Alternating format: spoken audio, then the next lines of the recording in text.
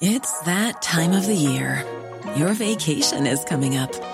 You can already hear the beach waves, feel the warm breeze, relax, and think about work.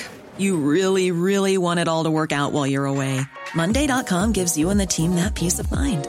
When all work is on one platform and everyone's in sync, things just flow. Wherever you are, tap the banner to go to Monday.com.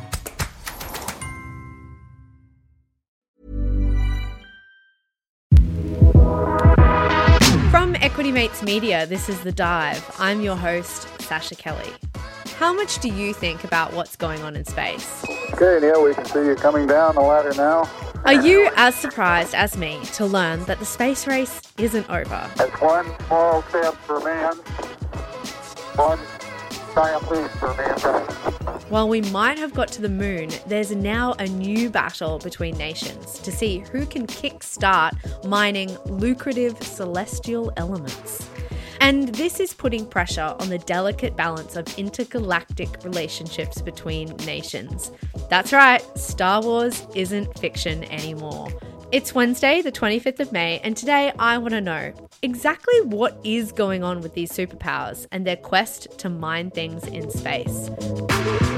And to talk about that today, I'm joined by my colleague and the co-founder of Equity Mates. It's Bryce Lesky. Bryce, welcome. Thank you, Sasha. So tell me what's going on. We're seeing a renewed space race. That's my understanding. While we're all living through geopolitical tensions here on planet Earth, you might be surprised, as you said in the intro, to hear that in the past, space has been a place of international cooperation. For the past 24 years, the US and Russia have worked together, building and maintaining the ISS. But the past decade has seen that deteriorate.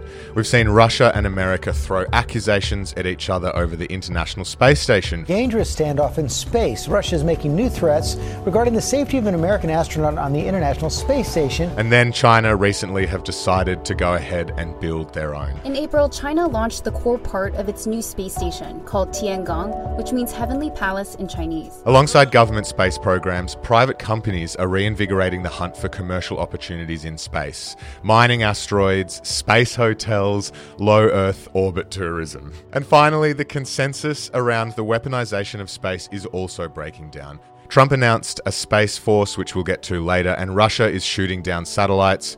China is also testing new hypersonic weapons. So yes, the space race is certainly back on, but this time it isn't just America versus the Soviet Union. We're in a multipolar world now, and the space race has a number of participants. What a scene you've set there, and there's so many aspects of that I'd love to dig into. But one that's particularly grabbed our attention this week is the mining in space and the fact that China and the US are racing to stake their claim. So where do we even start with this mining story? That's right, Sasha. Certainly caught my attention this week, and I was fascinated. You know, we continue to move into an age of technological advancement and digitization, and we've spoken a lot on the show and across the Equity Mates network about the need for rare earth metals and resources in the manufacturing of a lot of these technologies and resources that we use today. The moon, it might actually be a treasure trove of rare resources that are vital to Earth's future, which is why these superpowers are looking at it with starry eyes. Great fun. Geological surveys show that the moon contains three crucial elements. The first, water. We all know that's vital for supporting life. The second is helium-3. This is a rare earth element sought for future developments in the energy sector, particularly nuclear fusion. And then the third is rare earth metals, which is used in manufacturing of everything from smartphones and computers to medical equipment and solar panels.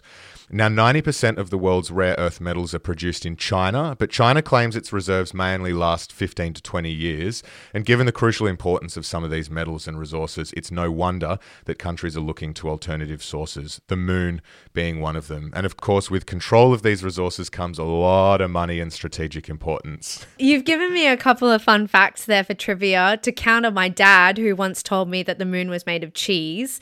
But let's focus on how you do this. How do you actually mine the moon? And then how on earth would you get, well, the resources back to Earth? Well, cheese is the fourth crucial element that I didn't get to. But yes, you're right. The short answer is it is very hard and very expensive to mine the moon, to the point where it can be argued it's just not worth trying to bring any of the resources back to Earth. The SpaceX Falcon 9 rocket, Liftoff of the Falcon 9 and Crew Dragon, which is Elon Musk's reusable rocket, changing the game for space flight, can launch a kilo of material into space for about $2,720. But if you use other spacecrafts, it can cost upwards of $50,000 per kilo. So already you can start to see that getting equipment to the moon to even think about mining it is going to cost a lot of money. Then, Sasha, once you're up there, you're going to require a whole range of new technologies to actually extract and refine the minerals and resources. In order to really survive and thrive in space, we've got to learn to live off the land, to acquire the resources in space that'll allow us to survive in space. So the most likely scenario is that materials mined in space will be used in space to help save on costs. Mining materials that can be used on site is called in situ resource utilization. Bit of jargon, but essentially it means you can use what you mine on site, from mining ice to collecting soil to build structures. NASA is actually currently exploring the possibility of constructing buildings on the moon using 3D printing from resources that they mine. Pretty fascinating. Another great example of in situ resource utilization is mining water from the moon's surface. It can be broken down into oxygen and hydrogen and used as propellant. Now, why is that useful? Well, propellant can be used to extend the lifespan of satellites, which currently have a 10 to 20 year lifespan before they run out of fuel. So, as you said, possible, but not really worth it or economically viable at this stage in time. So let's sadly leave the moon for now and look further afield. What else out in space can we be mining? Asteroids, Sasha, asteroids, and there are millions of them in our solar system. And because some of them are full of materials that are rare on Earth, they have been valued at stupendous amounts. So while it's still very early days, a number of companies are chasing this and currently developing technologies for off-Earth mining, space resource exploration, and for other uses in space. The Canadian Space Mining Corporation is developing infrastructure required to support life in space, including oxygen generators and other machinery. US-based company Offworld is developing industrial robots for operations on Earth, the Moon, asteroids, and Mars, and the Asteroid Mining Corporation is also working to establish a market for space resources. But Sasha, the biggest prize may be one particular asteroid, the white whale of the solar system, if you like, and it's an asteroid we've known about for a long time, first discovered in 1852. Look, I have no idea what this asteroid is, but you know I want to hear more about it. I can tell you're itching. You are going to love this story. Have you heard about 16 Psyche, a $1 trillion asteroid worth more than our planet's GDP? No, I haven't, and I'm going to say it sounds like the plot of a James Bond movie at this stage. On the way you handle it. Our clients are satisfied with the progress so far? My government is quite satisfied. Well, you're not far off. This is perhaps what is exciting the superpowers about the potential for mining in space. It was the 16th asteroid ever discovered, as I said, back in 1852, and is one of the most massive objects in the solar system aside from our planets. It orbits the sun in the main asteroid belt between Mars and Jupiter, but here's the fun part. It was once estimated to be worth $700 quintillion. That is 700 followed by 18 zeros. So whatever it is, it's more than the Earth's economy. The GDP output in 2020 for the entire world was 84 trillion. Peanuts compared to the value of Psyche 16 asteroids. You really lent into the sci-fi plot point, but I guess I've got to ask, why is it worth so much money? Well, it's described by NASA as a unique metal-rich asteroid. And remember in the intro how I mentioned the importance of these rare earth minerals and resources? Well, this asteroid is not made of rock or ice like plenty of others. It is made of valuable nickel iron. It's an asteroid made of metal. NASA planned to launch a SpaceX rocket in August 2022 to arrive at the asteroid in January of 2026 for a period of scientific discovery, and who knows, there might be a bit of mining going on. But let's keep in mind, Sasha, that while we've brought plenty of material back from the moon, only twice in human history has an asteroid sample been brought back to Earth. It was done by Japanese Aerospace Exploration, and they returned a sample of dust particles, and it cost them $250 million to do it. Okay, so that's blown my mind. So we're years off being able to bring back Psych-16 to make sure the Earth has all these amazing natural minerals, but it's pretty exciting stuff. Yeah. So there's no question that there's valuable minerals up in space for us to gather and that countries are racing to get there. But I want to know, are there any rules to the game? So let's talk about that in a couple of minutes.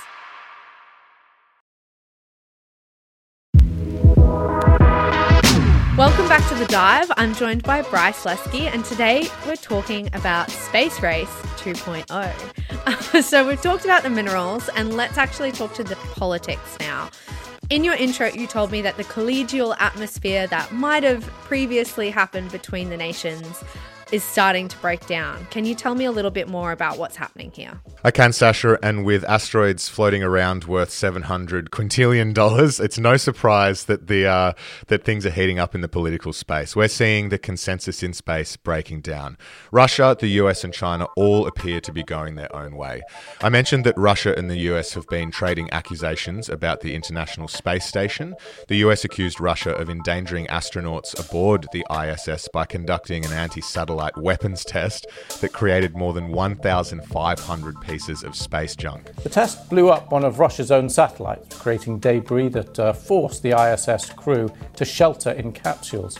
Following this, Russia then accused the US astronauts of sabotaging a Russian spacecraft back in 2018, causing an air leak in an orbiting Russian laboratory. According to AFP, Rogozin recently made televised comments in which he raised the possibility that a saboteur deliberately damaged the side of the Soyuz capsule. As the US and Russia's cooperation on the International Space Station breaks down, would you believe it, the US have also blocked China. So in 2011, NASA refused Chinese participation in the International Space Station, and as a result, China said, you know what, we're just going to build our own. Last year, China launched the first module of the Tiangong space station.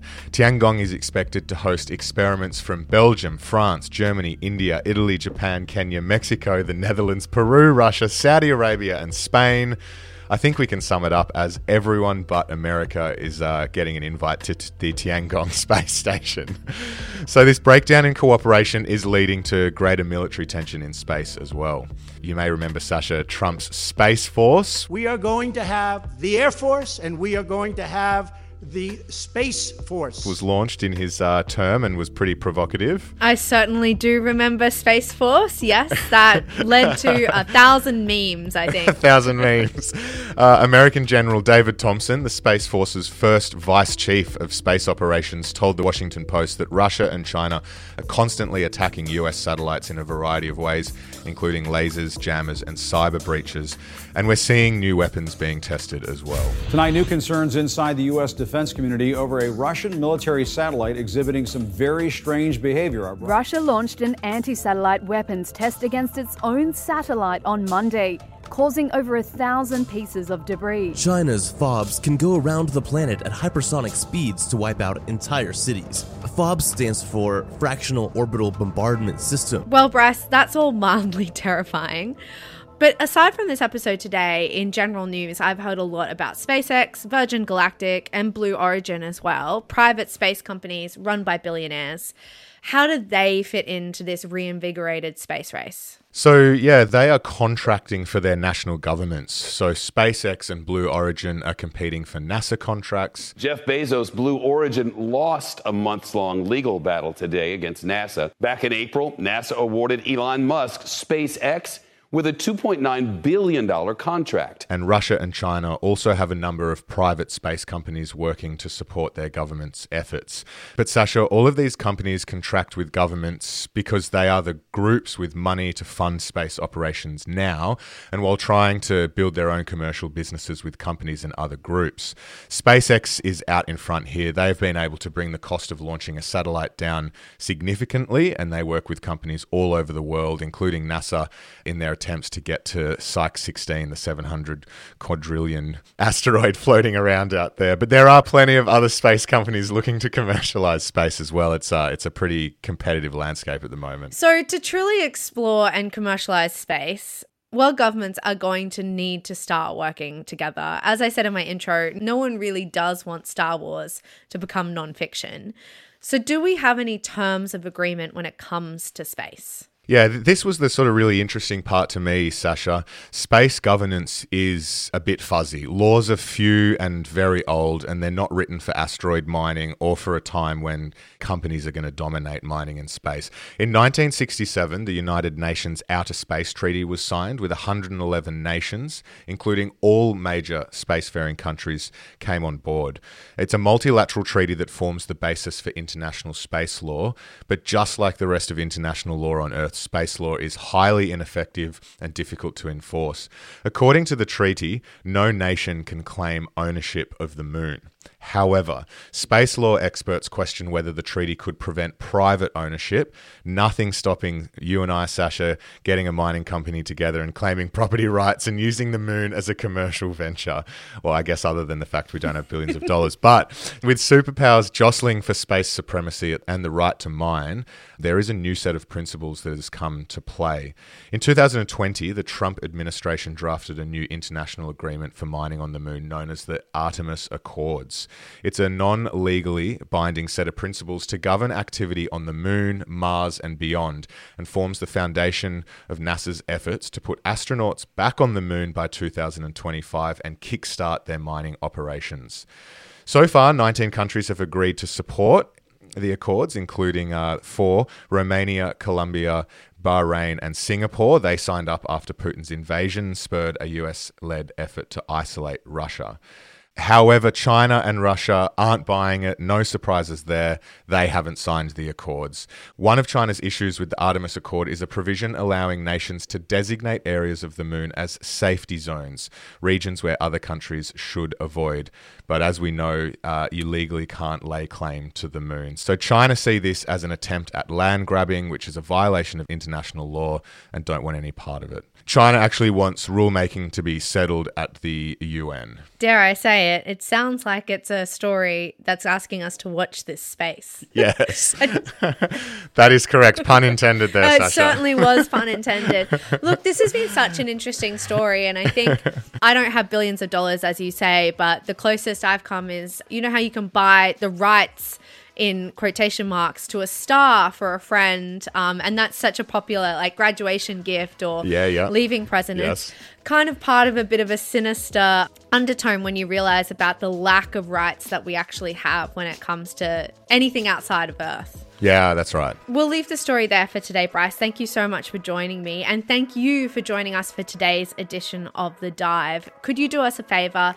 Send this episode, if you enjoyed it, to a friend who you think might also love what we're doing at Equity Mates. Word of mouth is really our greatest asset, and it just makes a world of difference to us when you spread the word. If you're keen for us to research a story, then don't be shy. Make sure you contact us. Our email address is thedive@equitymates.com, or feel free to shoot us a message on social media. Bryce, thanks so much for joining me. Thanks, Sasha. Until next time. The Dive is a product of Equity Mates Media. In the spirit of reconciliation, Equity Mates Media and the hosts of The Dive acknowledge the traditional custodians of country throughout Australia and their connections to land, sea and community. We pay our respects to their elders, past and present, and extend that respect to all Aboriginal and Torres Strait Islander people today. All information in this podcast is for education and entertainment purposes only. The hosts of The Dive are not financial professionals and are not aware of your personal financial circumstances. Before making any financial decisions, you should read the product disclosure statement and, if necessary, consult a licensed financial professional. Do not take financial advice from a podcast.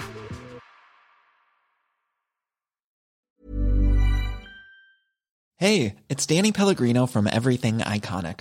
Ready to upgrade your style game without blowing your budget? Check out Quince. They've got all the good stuff, shirts and polos, activewear, and fine leather goods, all at 50 to 80% less than other high-end brands.